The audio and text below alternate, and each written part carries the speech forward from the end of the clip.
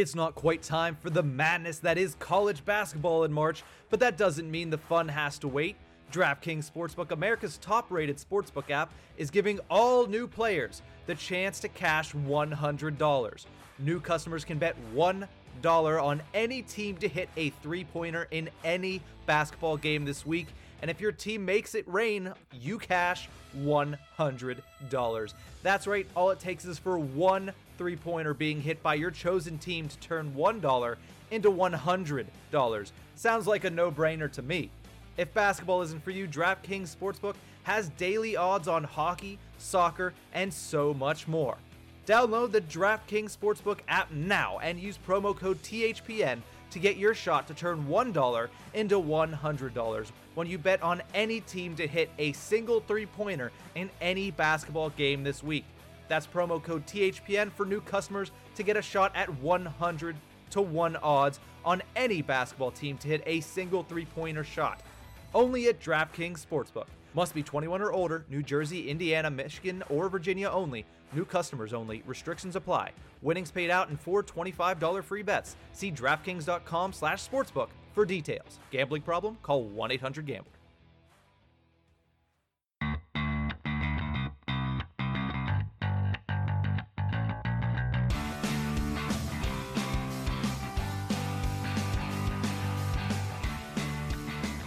Hello, and welcome to the Tip of the Iceberg podcast, brought to you as always by the Hockey Podcast Network. My name is Nick Berlansky, and I'm joined as always by my friend, my confidant, my favorite buddy to watch hockey with, Nick Horwat. How you doing, buddy? Good morning. It's fun doing these in the morning. We don't usually do them granted, it's 10:30 in the morning, so for a lot of people, it's like mid-afternoon, basically. I have a couple neighbors who are up at 5 a.m. every day. I don't know how the hell they do it. I mean, my normal wake-up call during the week's 4 a.m., so... Yeah, I don't know how you do it, but hey, here we are, 10:30. I'm still enjoying a morning coffee, which is why I like it. I like doing the morning stuff. Normally I don't, but sometimes I do. I can sit back with a coffee and feel accomplished for the rest of the day. Also, Valentine's Day is coming up. Well, for all our listeners who are hearing this, I hope you had a good Valentine's Day. Because we're recording this the day before. Monday. Yeah, we're recording this the day before because obviously Valentine's Day is on Sunday, and we both want to make sure we have that day free. So we're going to talk a little bit today about the Pens Islanders game. We are going to be a little out of date and not have the results of the Washington Capitals Pittsburgh Penguins game that is going to be played on Valentine's Day. So we'll discuss that on Thursday's episode, as well as the Tuesday game between the Pens and the Caps. But today we're going to discuss Pens Islanders, the Marc-Andre Fleury trade rumors, the Sidney Crosby trade rumors, and basically decide which one of them is more ridiculous and which one of them is least likely. And then we'll go into our Pens poll. But Horwat, let's start with Pens Islanders. Both of us saw two completely different things and felt two completely different ways following that victory on Thursday. What did you think overall of that game? So I will say it wasn't a perfect game. I mean, I can understand that also because I had the luxury of delivering pizzas for the first period and intermission. I think I got home about halfway through the game, basically. So I missed the beginning of it, seeing it at least. But I know driving around, it didn't sound good. Phil Bourque sounded upset on the radio, as he always does. But I think I felt good about the game and thought it was a good game because we did things that we normally wouldn't do, or that we haven't done yet this season, really. Like, we scored with an empty net. We kept it competitive for the most part. And things didn't look completely out of touch. I'll give it that. I mean, I will say, when I was in the middle of a delivery whenever I heard the Islanders were going on a power play, I said out loud in my car, 2-1 Islanders. Like, guaranteed. 5 seconds later, we go down and almost score ourselves. I thought, that's not what I meant, but I'll take it. Then they end up going down and scoring themselves, so I was correct. I have never been so close to turning a game off this year, but I realized I'm only in the car for another couple minutes, so I strove through it, and, we ended up, I got home, and like I said, we ended up winning the game. From what I saw visually, looked pretty good. We did things that we haven't been able to do this year, so I wasn't fully disappointed. Again, it wasn't a perfect game, but it was a must-win game, and the fact that we're winning must-win games, because they are all going to turn into that soon, it's a step in the right direction, and it shows that we are a confident team. I saw a tweet that said it was good seeing the boys get excited about that game-tying goal. Mm-hmm. And you know what? He's right, because I thought the same thing. It was one of those like perfect little, the camera zoomed in on the goalie perfectly as every other player skated out of frame. It was an awesome little moment. So the fact that we're building confidence on this team still, Gino is building confidence. Crosby's looking better. Just the guys look better. I mean, granted, like I said, it wasn't perfect, and I'm sure you'll dig into the imperfections, but for now, it looked like a good game. It was a big win, and every game's going to start turning into a big game from here on in, basically. I texted you immediately following the game, and my exact words were, that is probably the ugliest win that I have seen in recent memory. And that might have been a bit of an overreaction. Of course, that was 2 seconds after the victory. And you responded back with, oh, I thought they played pretty well, actually. And for me, before I dig into what I thought was bad, and there was a lot that I thought was bad, there was a lot that I also thought was good. I'm not going to sit here and be completely negative. I mean, they got a win over a team that they've struggled to beat in recent memory, so especially up in New York. So to be able to go in and beat them and outplay them the whole time, pretty much the same way they did the last time these two teams met, but this time actually being able to get not only a point, but both points out of this game. The thing is, they almost didn't. Mm-hmm. They were 18 seconds away from not getting it, and they were Evgeny Malkin doing exactly what he's been doing the rest of the season away from not doing it, because him shooting that puck, he's only done that one other time this season, and he scored on it. So, again, not sure why he doesn't do it more often, but it worked out there. But let me backtrack a little bit before I get into that closing moment tie goal. Zach Aston Reese returned to the lineup for the first time this season following shoulder surgery. It was a little bit weird seeing him wear number 12 instead of the 46 that we're accustomed to. The last person that I can remember being good in the number 12, like actually good, is probably Ryan Malone. So it's been a while. Jarome Iginla was good. He just didn't stay long. Well, yeah, I forgot about Iginla, actually. So, yeah, he just didn't stay long enough. Yeah, I forgot about Iginla, so okay, I take that back. Iginla, which is still in 2013, which is still 8 years ago. Mm-hmm. So it was nice to see Zach Aston Reese back. Of course, he got paired up with a little bit of a familiar line for them, and it was Blueger, Tanev, and Zach Aston Reese, and that line was very good. That line was extremely good. It was everything that we expected of them. It was everything that they were last year when they were good. And then, of course, Aston Reese gets a goal, which we've talked several times. He's not a goal scorer, but he went to the goal scorer's spot, and he finished.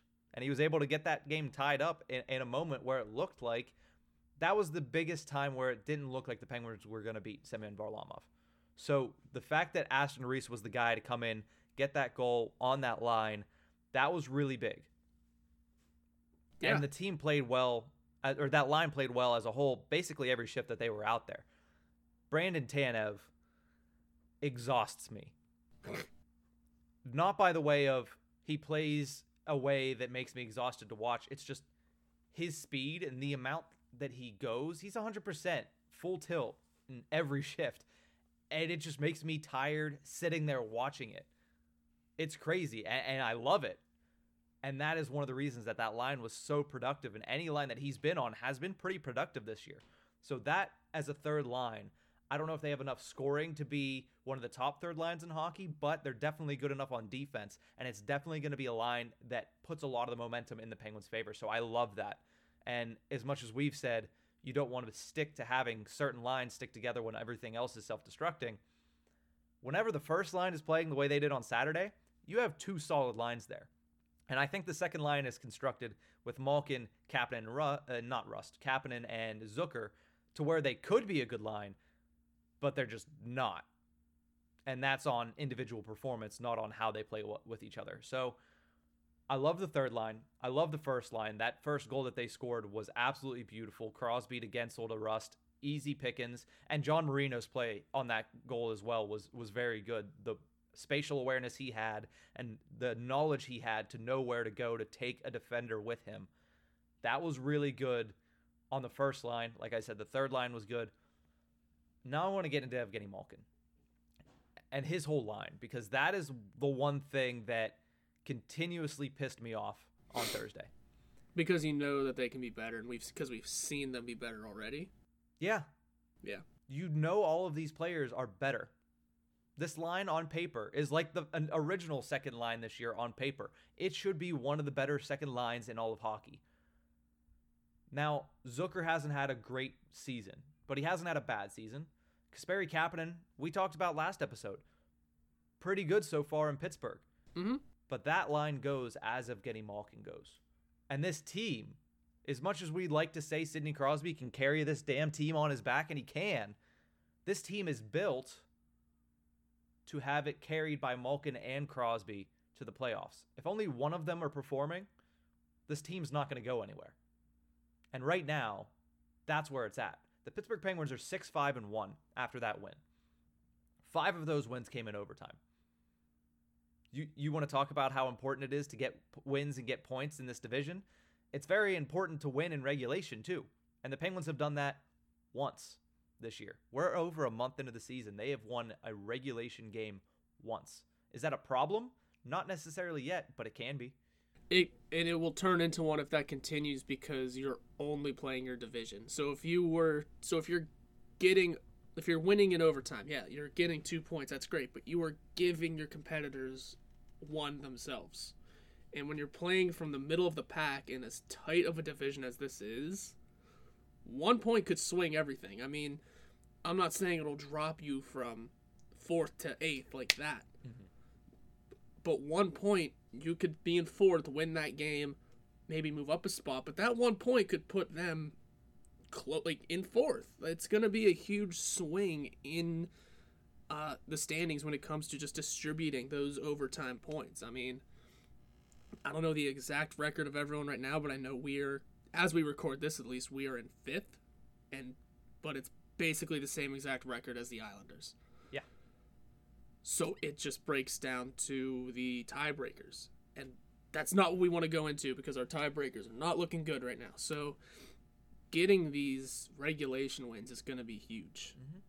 And we got to start picking them up. And again, how about we just win a game by more than 1 goal for once, or stop more than 1 goal? Like, it's, you know what I mean? It's like we keep giving up all these goals. It's the thing I've said a couple times already this year.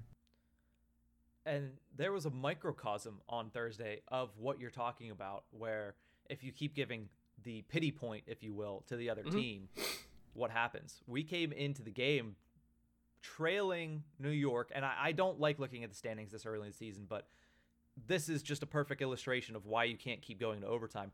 We came into that game trailing the Islanders by a point. By 1, yeah.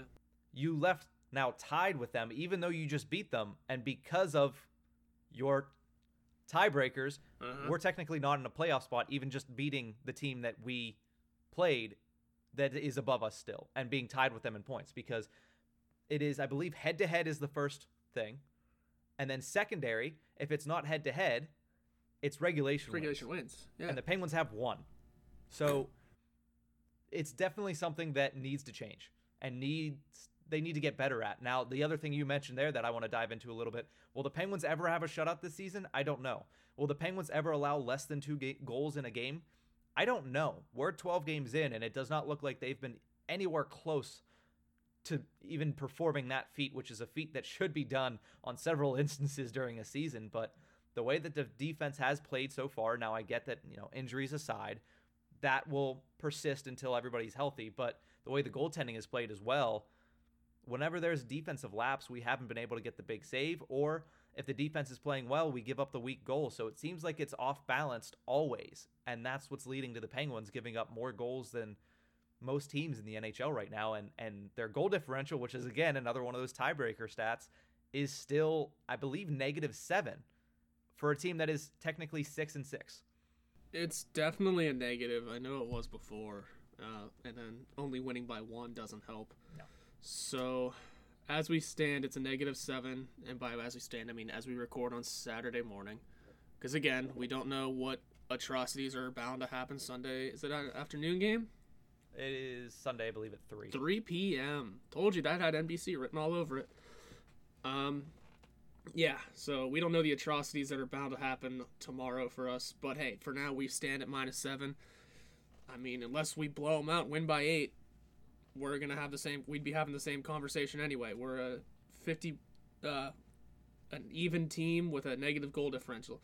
Granted, a lot of teams there are only 2 teams with a positive goal differential in the East right now. So that's not terrible, but we're the lowest. The -7 is the worst in the division. +4, Boston's got a +14, Philadelphia's a +5. Everyone else is a minus, but it's only a 1, 2, or a 3. And there's us with a 7. So that's something to improve upon. I mean, again, it's not something to focus on and say that's what we need to change. But winning will counteract that. That's just how that works. Mm-hmm. For what it's worth, I mean, you can get into the playoffs and have a minus goal differential. I'm sure we've done it on many occasions. But winning comes turning that stat around. Mm-hmm. So, I mean, we're not winning big. That's the issue. Our losses are obviously more than our wins. Well, you can't win big when you're only winning in overtime. Exactly. So it's really just, and to pull it back to that Pens Islanders game itself, no, they haven't played poorly. They controlled the puck a lot against the Islanders. They honestly kind of dominated the Oilers in puck possession, the Islanders in puck possession. I don't know why that came into my head. But they dominated the Islanders in puck possession, but it didn't really seem for long portions of that game like they were really ever a threat to score. When they went down 2-1, you looked at it and said, I don't know if this team's going to be able to beat Semyon Varlamov, who surprisingly leads the NHL in shutouts this year already, which is, I mean, good for him. But you looked at that game, baby. You looked at that and you're just like, I don't know if they have what it takes to score. Yeah, they're going to be all around them. They're going to be buzzing in the offensive zone, but the quality of shots was not there. The first line was playing really well and getting some opportunities. That third line had a lot of puck possession, but not too many opportunities. The second line couldn't corral the puck. I don't know why. Evgeny Malkin kept trying to catch passes with his skates, kept trying to make passes with his skates. Kasperi Kapanen is showing that he does sometimes struggle with puck possession, especially whenever you're cycling in the offensive zone. And Jason Zucker struggled a little bit on Thursday as well with that. This line, it seems like, needs to get a lot better and a lot crisper when it comes to puck possession in the offensive zone, especially Evgeny Malkin, because he has had the puck roll off his stick too many times. And I don't know if it's because he's trying to do too much or if it's just because he's struggling right now with his puck possession. But the thing is, that second line needs to be better, because if it's not, the Penguins are not going to go very far. The first line is great. The third line is great. I thought the fourth line didn't play awful on Thursday. They had some decent shifts, but again, they barely played any minutes. So they put Sevier back on it, at least, like we wanted. Yeah, I liked having Sevier out there. I thought he added something to that fourth line that made it a little bit more noticeable than it was whenever it was Lafferty and O'Connor out there. So it is also pretty telling that O'Connor stayed in the lineup and Lafferty was sat. So there's probably something that the Penguins coaching staff is kind of down on right now with Sam Lafferty, or they're having him try to fix off the ice and away from the game action. So, or they're seeing something in O'Connor that we're just not. I mean, that's definitely likely as well. I mean, both of them are likely, but I mean, it's a long season, and I guess we think O'Connor's NHL ready because there's no reason to put someone in the NHL lineup who is not NHL ready. When we have NHL ready talent, A, healthy scratched right now, and B, in the taxi squad. Like, there wouldn't be a reason to keep O'Connor in the lineup if the coaching staff saw something we didn't. So I'm confident that something's going to happen there if they continue to keep him in, because I would assume Mike Sullivan, of all people, would be quick to take someone like him out of the lineup, but who knows? I mean, I saw that Frederick Gaudreau got pushed up into a healthy scratch spot, I guess. I don't know. Mm-hmm. Which is big, because I figured he'd be the first one to come up for the forwards out of the taxi squad, because he has NHL experience. Not much, but it's something. And he's got big-time playoff experience. We know this. We know that, of all teams. But I'd be interested to see what he can do up for us now. So we'll have to wait and see what happens there. But, yeah, that fourth line could use some improvements as well, and I think Sevier's a start. I don't think he should miss time in the lineup anymore, just because he has a laundry list of NHL experience compared to his counterparts on that line. Jankowski's got some experience too, but Sevier's the veteran down there out of those three. Not only does Sevier have NHL experience, he plays a game, not necessarily a Penguin style game where he has speed and skill, but he plays a hard-nosed style of game that makes him hard to play against, and it helps in the defensive zone, especially when there's a guy willing to take the body. And the big thing with O'Connor versus Lafferty is I think Drew O'Connor is much more stout in his own zone, and that's something that you can tell Mike Sullivan has had an issue with Sam Lafferty's game. Is in his own zone, he makes mistakes. He does not cover his guy as well as Drew O'Connor does. So that's probably what's keeping O'Connor in the lineup. And now he just needs to work on his offensive side of the game. And that's, that'll come for a young player in the NHL. So it's a good sign for O'Connor. Hopefully he continues to play well defensively, because if he can do that and he can help keep the puck out of the net, which is something that, as you mentioned, the Penguins have had an issue with keeping the puck out of the net. So if all he does is that, leave it to Sevier and Jankowski to go out there and try to get good opportunities on the offensive side. But let's talk about the defense really quickly before we jump to a quick break. P.O. Joseph had a rough game for the first time, and that's bound to happen. He got torched by Matt Barzal in the third period. Remember what I said about Barzal last week? Man, P.O. Joseph knows how to handle. All right, well, it's bound to happen. The only thing that confirmed is that Barzal listens to the show. Yeah, Matt Barzal. He heard what I had to say and targeted him. So, Barzal, I want to see you try that against a veteran defenseman. I don't know. I got nothing. He'll do that to anyone. You about to say a real defenseman? He'll do that to anyone. It's just Matt Barzal. That was bound to happen. You're right. And you know what? It's definitely not the prettiest deke we've ever seen, but it was good. It was up there for this season, and it's always fun watching those kind of plays where like something huge happens for one team and they end up losing. I love that, especially when it's against us. Like, yeah, we got torched. Whatever, you lost. Eat it. Yeah, especially look at Casey Cizikas' goal in the first period, which was absolutely gorgeous. So they had those two gorgeous goals. They should have won the game because of the way the Penguins played the game. It didn't look like they wanted to score goals.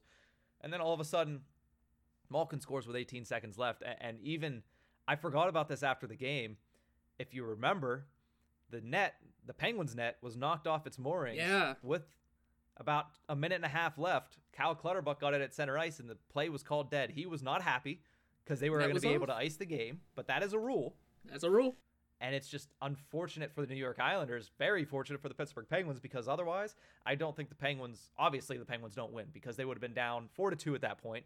Yeah, and I want to dissect that play actually for a minute, because that was really smart on DeSmith's part to immediately get off the ice. Mm-hmm. It's as if there's a penalty. Like, I mean, granted, pucks can still go in on a penalty in that situation, but if the net is off, as far as I know, once the puck goes back in that direction, basically, whether who has possession or not, I think they have to call it dead, right? I believe, unless like we straight up intentionally put it in, but I mean that's obviously not going to happen. Yeah, I believe it's something along those lines, because the net is off, so it's not the actual standard goal line. So yeah, very smart play by Casey DeSmith. I don't know if somebody told him to do that but it seemed like it was an instant reaction. So very smart on his part. Very fortunate for the Pittsburgh Penguins, and it leads to Evgeny Malkin scoring the biggest goal of the 2021 season so far. I think it would have been more impressive if we actually got into their zone, though. Because that's the thing. We didn't get it past center red. No. But still, the fact that DeSmith was able to realize that and immediately skate off while Letang was still on the goal line, like, I don't think he realized it at first, because there was a quick little stutter from everyone, like, where are you going? Mm-hmm. We're 2 feet from you. But the fact that he skated right off, and like I said, it would have been way more impressive if we went down and did something at the other end, but we couldn't get it past center red. Things happened. It was still just a smart play from the goalie, who's playing smart this year, and you mentioned all the pretty goals that led to a loss for New York. How have we not mentioned Crosby's shootout goal yet? Well, we're getting to that. We're still in the game-tying goal, but of course, Evgeny Malkin scoring that big goal. You talked about the reaction. It was nice to see. It almost felt like a reaction you get for a playoff goal. Yeah. And that's what this team needs. Yeah, we said they were having fun last week, and once again, they had a practice with wooden sticks. So you know that this team likes each other. You know that this team is having fun. It's great to actually see that happen on the ice other than just in practice. So a good win for the Penguins, and then let's get into that overtime, which was good. The overtime was interesting. And then, of course, the shootout. Casey DeSmith has not given up a shootout goal yet this year. And it's been, he played the Capitals and went to the shootout. Now he's played the Islanders and gone to the shootout. There's a lot of good shooters that he's faced. Hasn't given up a goal. That's good. And then, of course, Sidney Crosby torching Semyon Varlamov's ankles. Complete and utter patience with it and just making Varlamov look like he's stuck in quicksand, basically. Yeah, it was... Every time you see Crosby go over the boards for a shootout, you know what he can do. Like, you know he's got the hands to do something like that, but then he never does it. I think it was good to finally see him actually try something. Because, I mean, why was the shootout put in? To show all these players' individual skill and to show how much fun they can have with the game. And then it got boring because everyone went down and tried to just analyze everything and go, all right, I just need to shoot it. Now, there's no more dekes on it. I mean, granted, there are, but it's much more rare that we see people attempting these fun dekes, attempting all these cool plays or anything like that, because, I mean, you can't turn around anymore.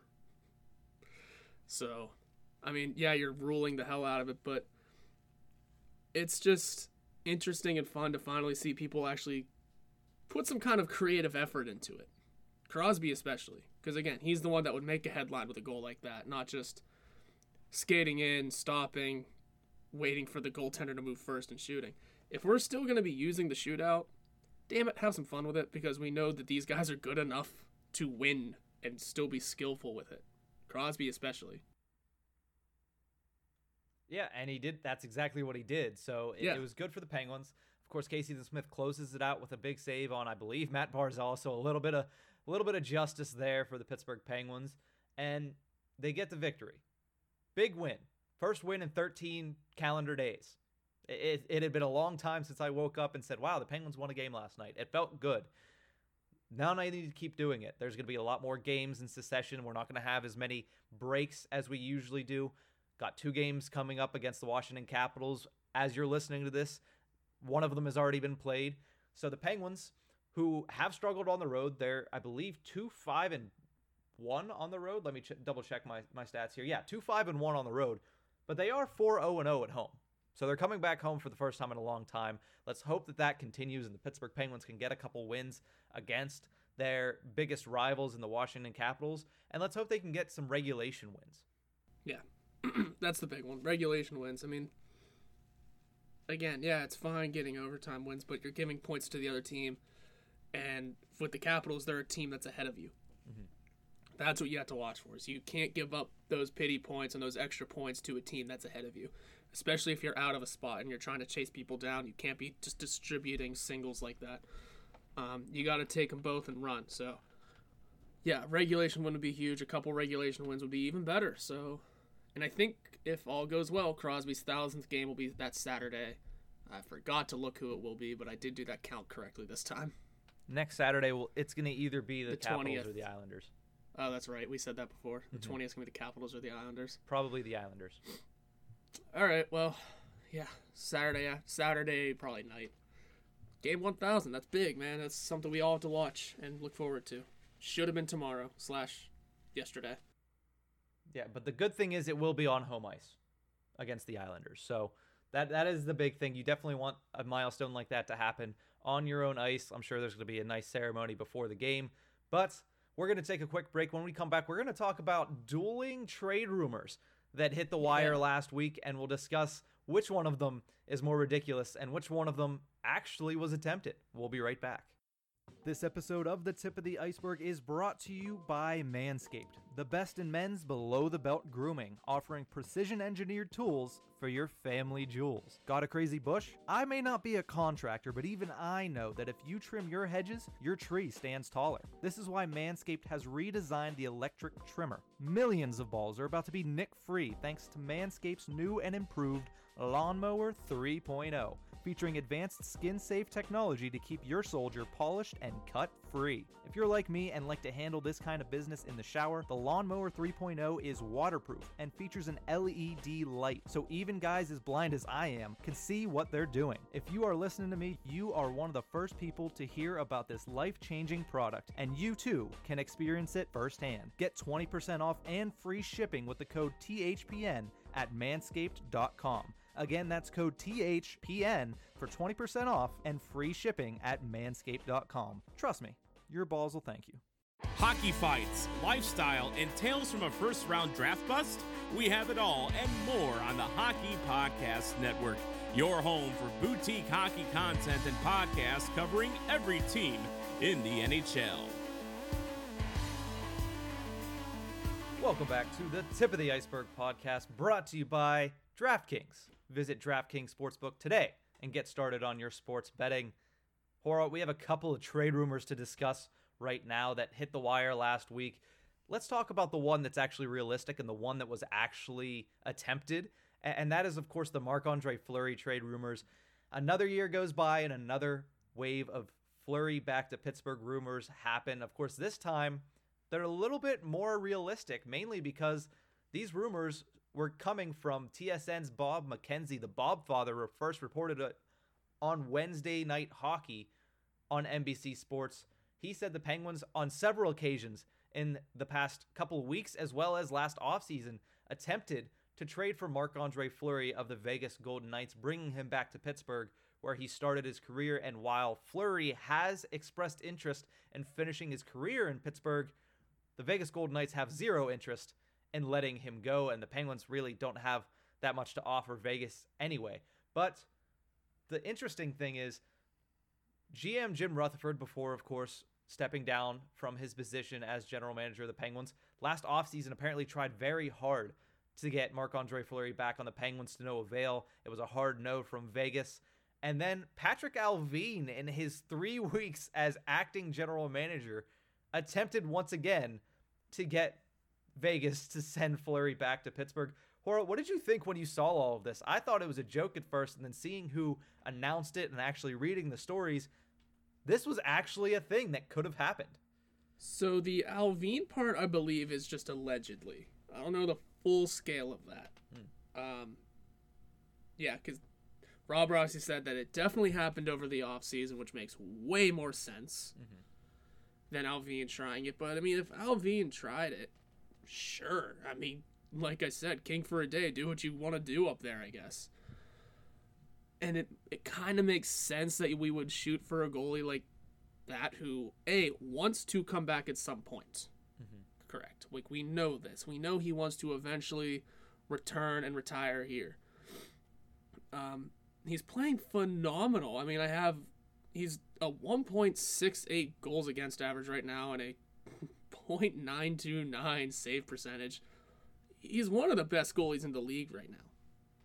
So it makes sense that a team like us, who is just having goaltending struggles, who is the team, and it's the team that this particular player wants to eventually come back to, why not shoot your shot at it? I get it. It makes sense. You got to figure it out, because that's $7 million against the cap that we cannot afford. He's got a modified no trade, but again, I'm assuming we're on it. I'm assuming we're one of those teams. But it's just interesting. It makes sense. I think that's my only thought on it, is that it makes sense we would try it. It totally does. Do I agree with it or disagree? I don't know. At this point, I need a save, man. I need someone in net who can make a damn save. So if he's one of them, depending on what we're giving up, I'm not going to argue it. I don't care about his age. I just want someone to stop the damn puck right now. Get Brodeur out of retirement if you really need to. Just someone in there that can make a stop.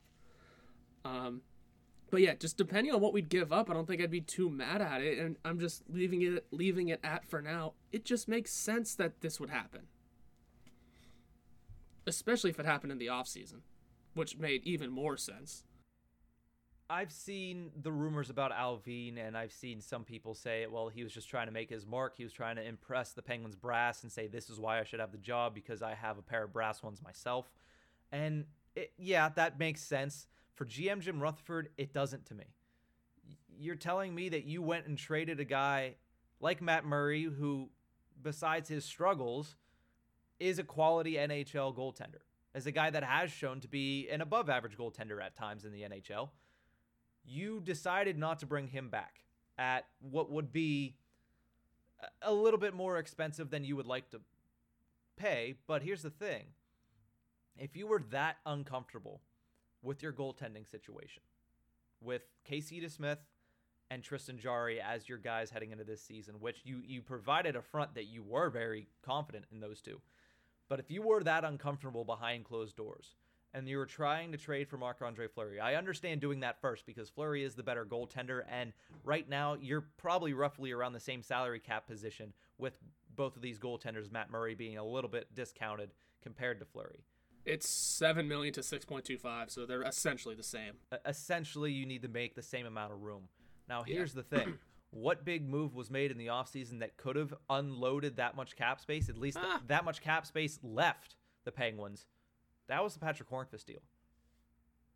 But you brought back Mike Matheson, who was a higher cap, and made it a little bit harder for you to do. If you were going to be able to try to trade Hornqvist, trade him for spare parts. If your goal is to get a goaltender and you're that uncomfortable with your goaltending, why trade Patrick Hornqvist for a defenseman who, by the way, Mike Matheson, we didn't discuss it in the first segment, didn't play a bad game against the Islanders. I didn't have any issue with Mike Matheson's game against the Islanders on Thursday. I thought it was actually the best I've seen him play in black and gold. But I digress on that point. Yeah, he went unnoticed like he's supposed to. Yeah, and he could move the puck pretty well. But yeah, I digress again. But if you were that uncomfortable where you reached out and tried very hard to get Marc-Andre Fleury back in here, you already had Matt Murray as an RFA. You didn't have to give anything up. Trade Hornqvist for spare parts. Conditional 7th round pick. You unloaded Bukestad's over, $2 of his $4 million for a conditional 7th.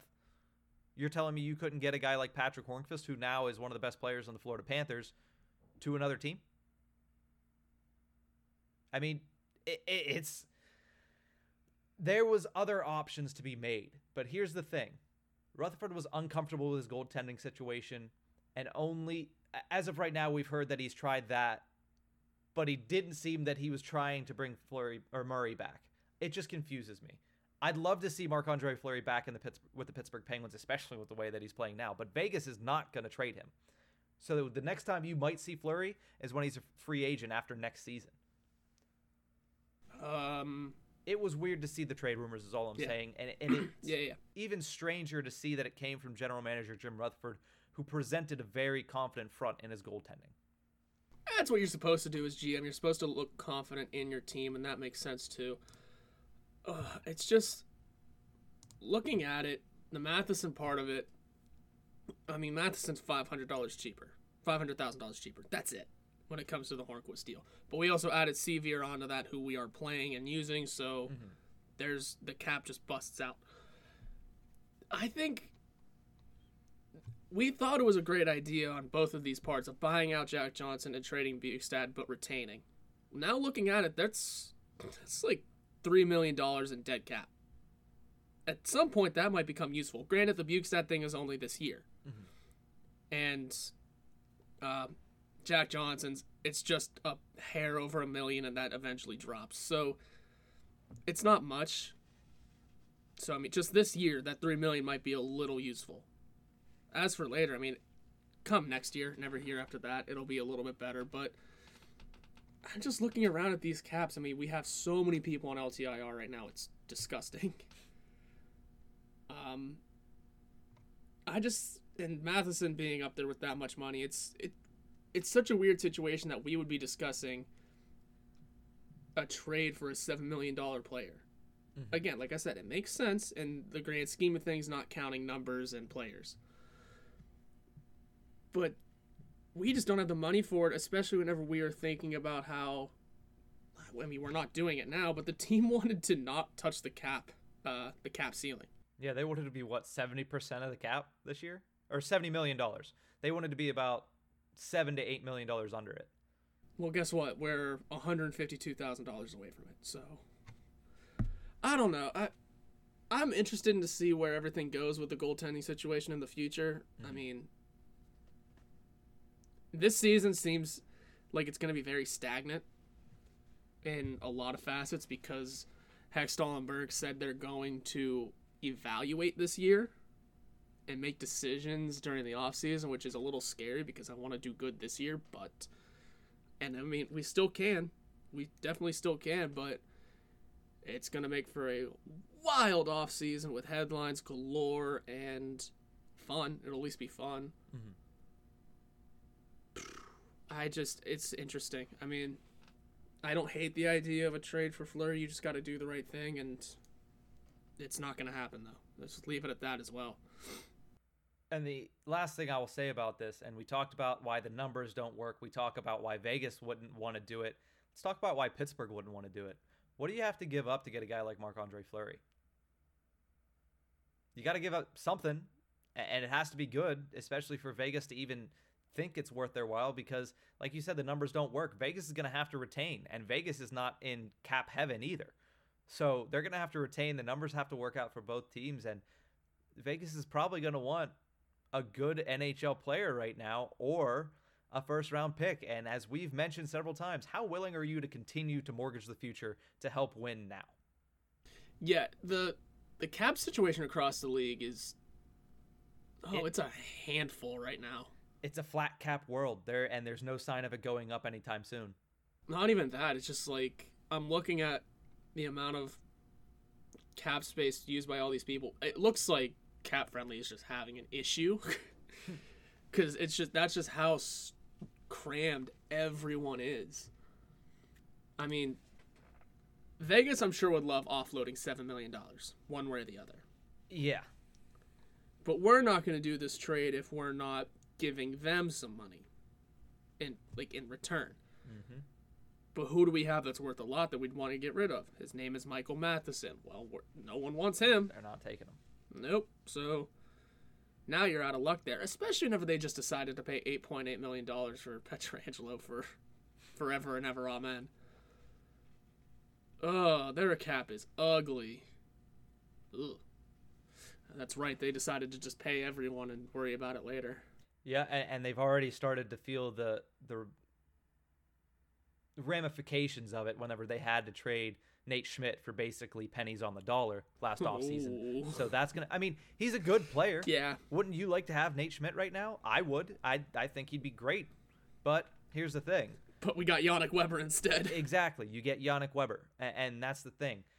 Vegas has put themselves in that situation, and honestly, can you blame them? They're one of the most successful expansion teams in NHL history, but more so back to the Penguins. You mentioned you want to win this year, and Hextall and Burke are more concerned with next year, and that makes sense.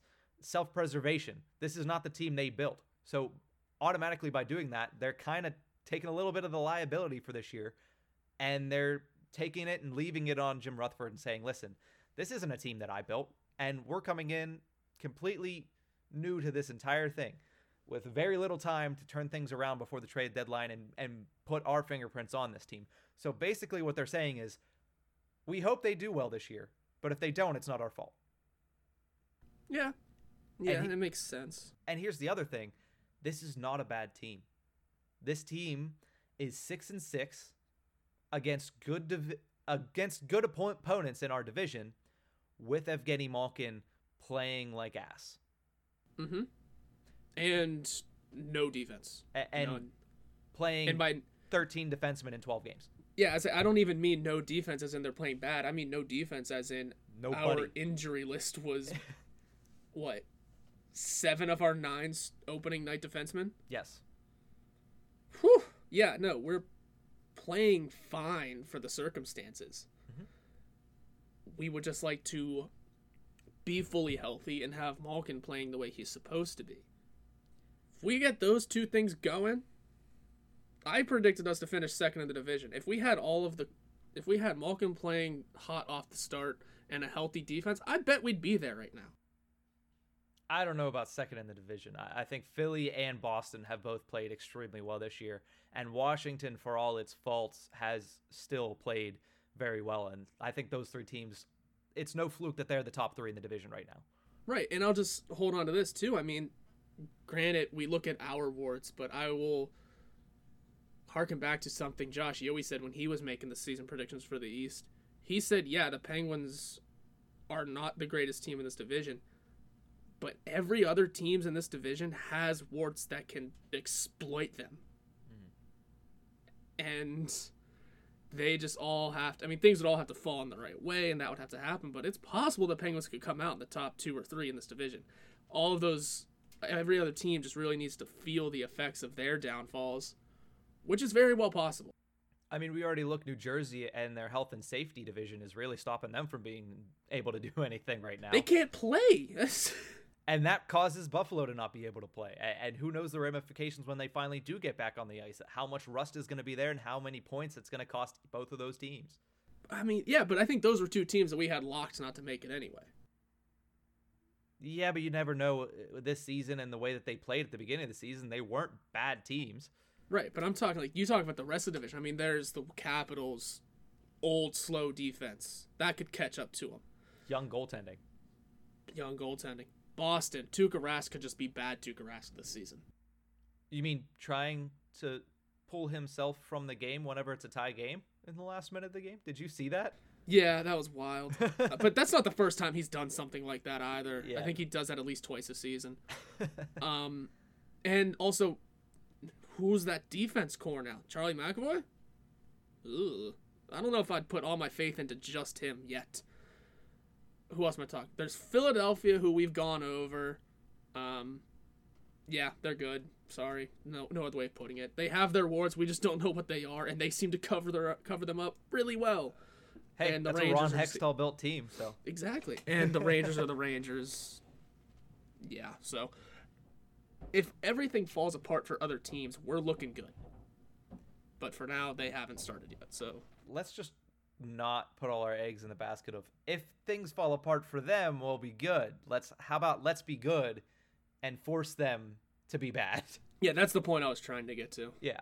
No, you're good. I understand what you were saying. And the thing for the Pittsburgh Penguins this year is they need to start to bring their game together. You saw it a little bit on Thursday, and as much as I was cringing at a lot of the game on Thursday, there were a lot of good things too. They completely owned puck possession, and their forward core looked good. Their forward core was really good on Thursday. They just didn't create quality chances, and there was no threat to actually put the puck in the back of the net other than what the first line was doing. So I need to see a little bit more of that. I need to see more of Cody Ceci because what he's doing right now has been really good. Not necessarily more. I think I need to see Cody Ceci do exactly what he's been doing in the time he's been allotted to do it. 10, 12 minutes a game, the way he's playing is good for the Penguins. Him and Ruhwedel, that's good. Let them eat up 12 minutes. Yep. Did you see Jesse Marshall on the Steve Dangle podcast by chance? I did not. I didn't even know that was a thing. I did see that he was doing a crossover, but... Yeah, so he was on the Steve Dangle podcast, and I think it was Steve, asked them about Cody Ceci specifically.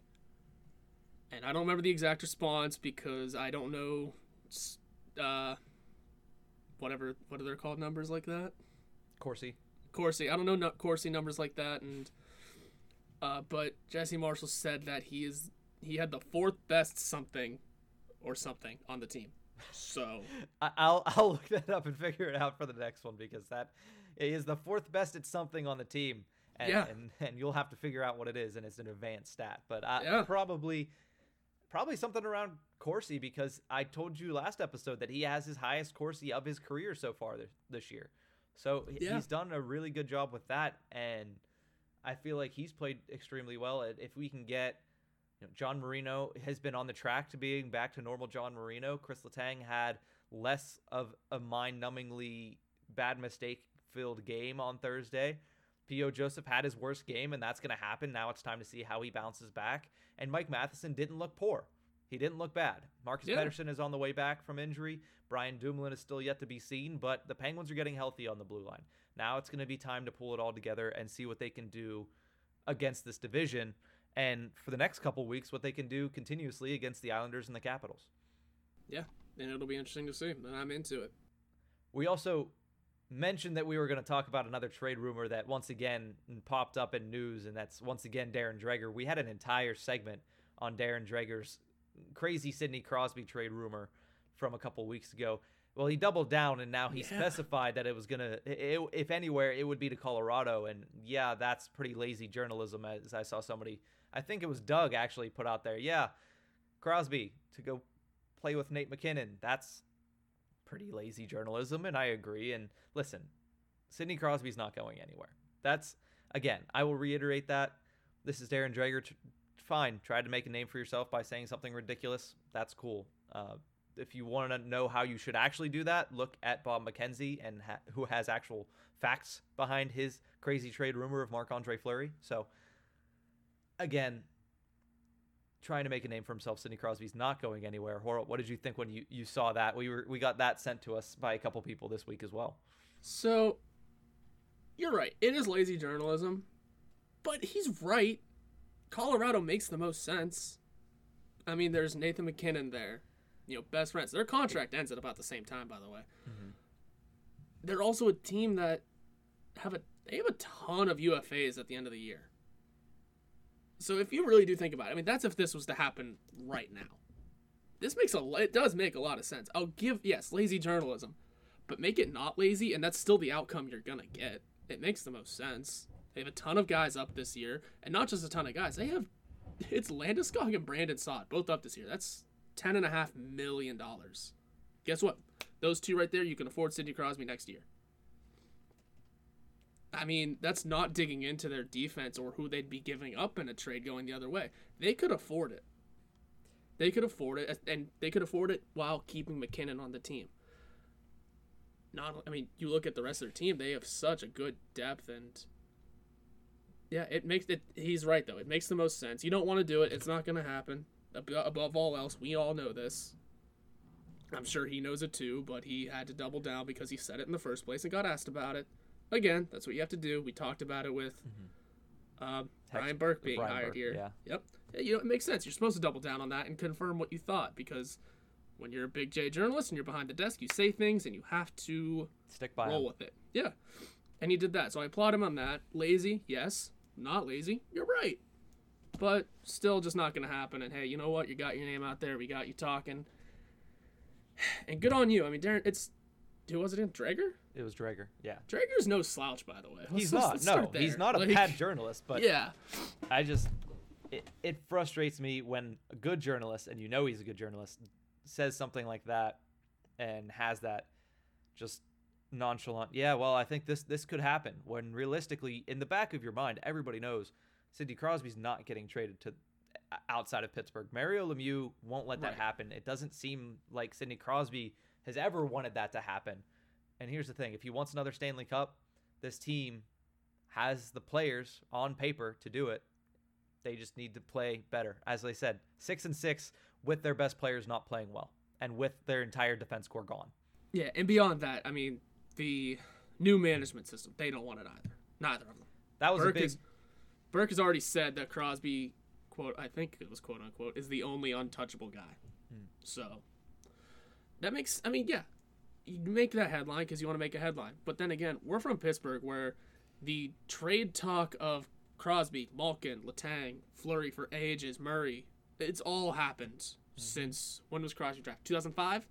Yeah. Since 2006, we've been having this conversation every summer. It's nothing new here. We're used to it. It's just the fact that finally a national guy said it and made noise with it, not just said it and moved on. He made noise with it, so good on him for getting the attention, and for, honestly, it makes sense, but you're still wrong, and we can leave it at that. Yeah, exactly, and, if it wasn't a big-name journalist, we wouldn't be talking about it, so that is obviously goes to show how big of a journalist Darren Dreger is for the NHL, and let's just hope that these stupid rumors stop, because all they're doing is inflaming Penn's Twitter and me, basically. But we're going to take a quick break. When we come back, we're going to finish off this episode with our Penn's poll. We'll be right back. I'm Mason Dixon, a Habs fan stuck in Leafs country, with my co-host Corey, a Southern beauty trapped deep in the bayous of Louisiana. With over 2,500 kilometers of separation, we still managed to come together to give you Habs Nightly, your hub for Habs content. While I don't know what a kilometer is, I do know Habs hockey. Don't let the 10-year age gap or distance fool you. We bleed Blue Blanc at Rouge, and we're known to serve up hot takes along with our unique charm. Join us every Monday and Thursday for hockey talk, ref rage, and your daily dose of Southern ignorance. Only on the Hockey Podcast Network. Katie is the superior macaroni and cheese. Get the fuck out of here. You put ketchup on your fucking macaroni, you nasty kid? Yes, I fucking do. This has been Habs Nightly. You guys have a great night.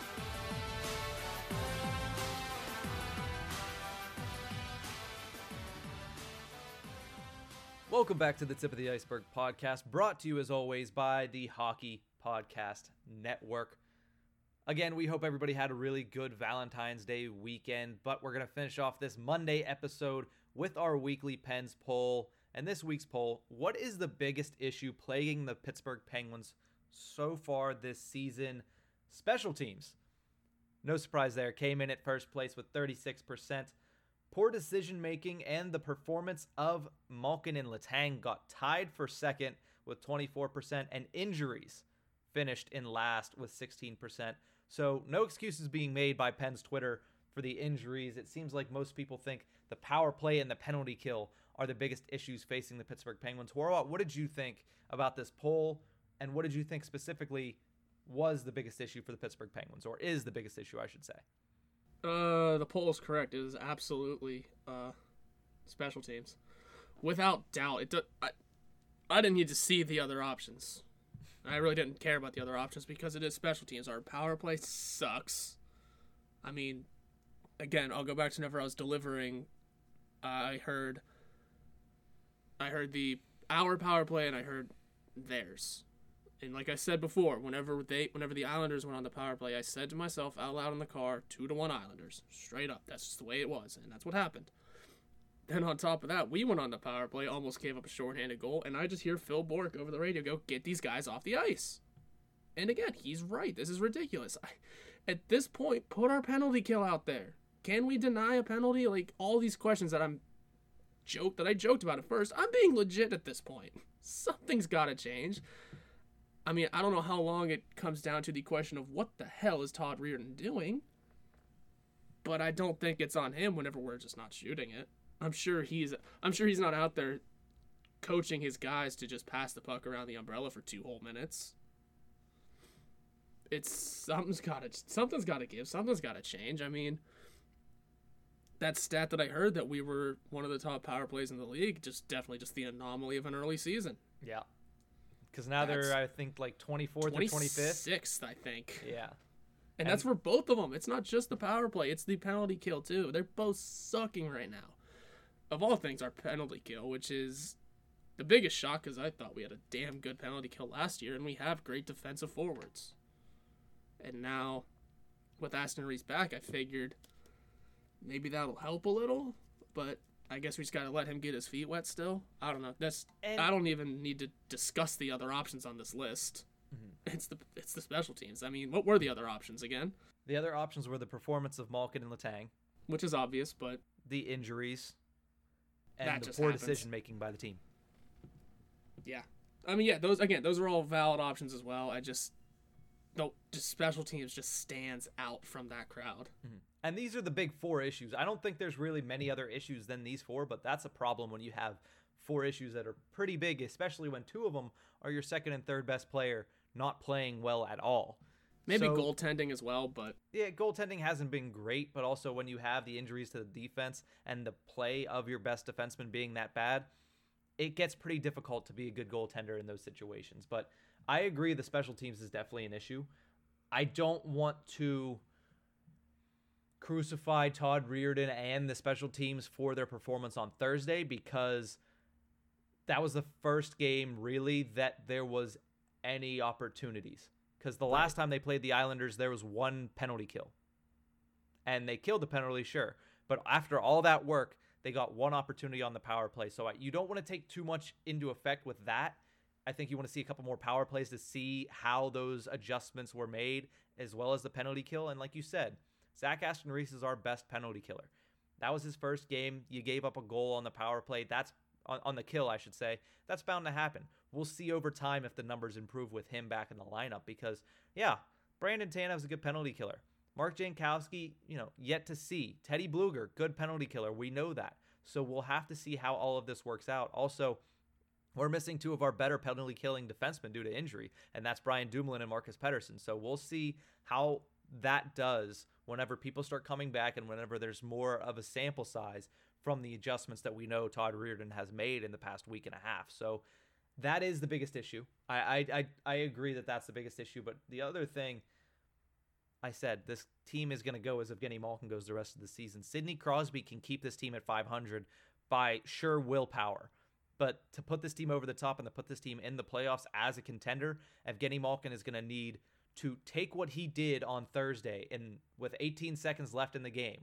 He's going to need to take that and turn that into his entire game, which we've seen before. He's been at that level before. He needs to do that wholeheartedly starting on Sunday against Washington for the entirety of the rest of the season. And a lot of people point to the fact that the reason he made that shot is because he was angry, Gino, because Matt Martin got in his face.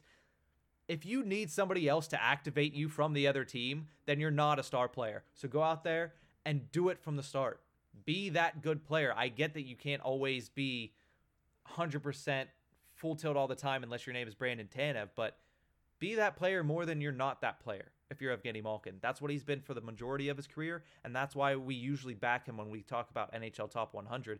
But the player that he's shown this year has been bad Gino through and through, except for a couple of flashes of the Gino we know and love. Yeah, as much as we get on the whole, don't poke the Russian bear thing, guess what? He's been getting poked all year and has been doing nothing. That was the first time. This is the first time it finally did something. So let's not go on to that. Let's not say, it's because you made him mad. If he really needs to get mad before a game to do good, Crosby should start cutting him in line. If that's really what's going to get it going. I mean, because that's not the way you should be playing. You shouldn't be waiting for someone to piss you off to play well. Don't get me wrong. I get where it's kind of coming from because he doesn't have the crowd to back him up, which is something he thrived on and is actually having an effect on it. Like, that is part of the bad season he's having so far, is that there is no crowd. But that being said, that's something you just got to get past this year, dude. That's it. That's something you got to work past. And I'm sure he will. I'm sure he'll figure it out. But if you need something to piss you off, I don't know. You got to do it mentally yourself then, because people aren't going to do that every game. You're not going to have an interaction with Matt Martin every game. Yeah, most of them, especially the rest of this month, you will. But Matt Martin's not the guy that should be pissing you off. It's not. His own play should be the thing that's pissing him off right now. Yeah. And he has admitted that he has not had a good season so far. Good. It's good he's at least owning up to it, and he knows he needs to be better. That's a start. But at the same time, Malkin, man, we've had this conversation before. We've had this conversation of, hey, you need to be better. And he's admitted to it before. Okay, well, time to start doing it again. It's as simple as this. What did you do last season that made you so good? Repeat. It wasn't that far. It wasn't that long ago that he was dominant. That was last season. Yeah. Get back to what you were doing. Get those habits back. You know what you did in the gym and in preparation. And I get that you didn't get that opportunity this year, but we're a month into the season. If you aren't prepped and ready at this point, I don't know what you're doing. So who knows? Yeah, I don't want to get on him too bad because it is, it is 12 games into the season. He is and will be one of the top 4 players of all time for the Pittsburgh Penguins for a long time now. It's just you need to cement your legacy and not fade into non-existence with excuses like I wasn't ready for the season. Yeah, it's hard. I mean, I get this season's hard. It's hard not having any sort of off-season training, but there are answers to all of those excuses. You have a home in Florida. Florida has not really shut down at all this year. No. This past year. You could have, if I get you want to stay home in Russia, okay, maybe. I mean, I get where he's coming from and all these things, there's a workaround. You're a professional athlete. There's obviously workarounds for everything for you. It's just interesting. I mean, we still love him. We still support him. We still want him to do well. As much as every Yinzer says he should be traded. And you know what? If this shit continues, I'm going to start riding that train too. But things got to turn around for him. And as for Letang, I'm closer to saying, yeah, put him on the trading block than I am other people. So, anyway. Well, I think that's a good place to end this episode. So that'll do it for this episode of The Tip of the Iceberg. Horvat, any last words before we say goodbye for our first episode of the week? Yeah, I just have one question because we did a lot of trade talk. Do you think a trade will happen this year, big or small? I think a trade will happen this year. Will it be big or will it be small? What do we think? It'll probably be small. It'll be a small trade made by Hextall to try to just tinker a little bit with the lineup as is. I don't think he's going to give up too much draft capital because he's a draft guy and he already doesn't have very much to work with. I think it's going to be a small move, but I do think there's going to be a trade this year.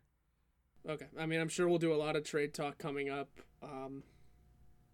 For anyone listening, if you have names that you think are about to get shipped off that don't include the core, let's hear them. If it doesn't involve Letang, Malkin, or Crosby, let's hear what you got. Because I've got a pretty big name I'm thinking off the top, but we will get into that discussion another time. Thank you again for listening. That's going to do it for this episode of The Tip of the Iceberg. Like Horvat said, thank you so much for listening. Let's hope the Penguins won on Valentine's Day because we don't know as we're recording this, and let's hope they win on Tuesday, but that's going to do it. We'll see you guys on Thursday. You can follow us on Twitter at NickHorwat41 and at Nick_Berlansky. You can also follow the show's Twitter handle at Iceberg Podcast. This podcast can be found anywhere you get your podcasts from, so please subscribe and rate us on Apple Podcasts. We are brought to you by the Hockey Podcast Network. You can visit them on Twitter at HockeyPodNet or at thehockeypodcastnetwork.com. Every team, everywhere.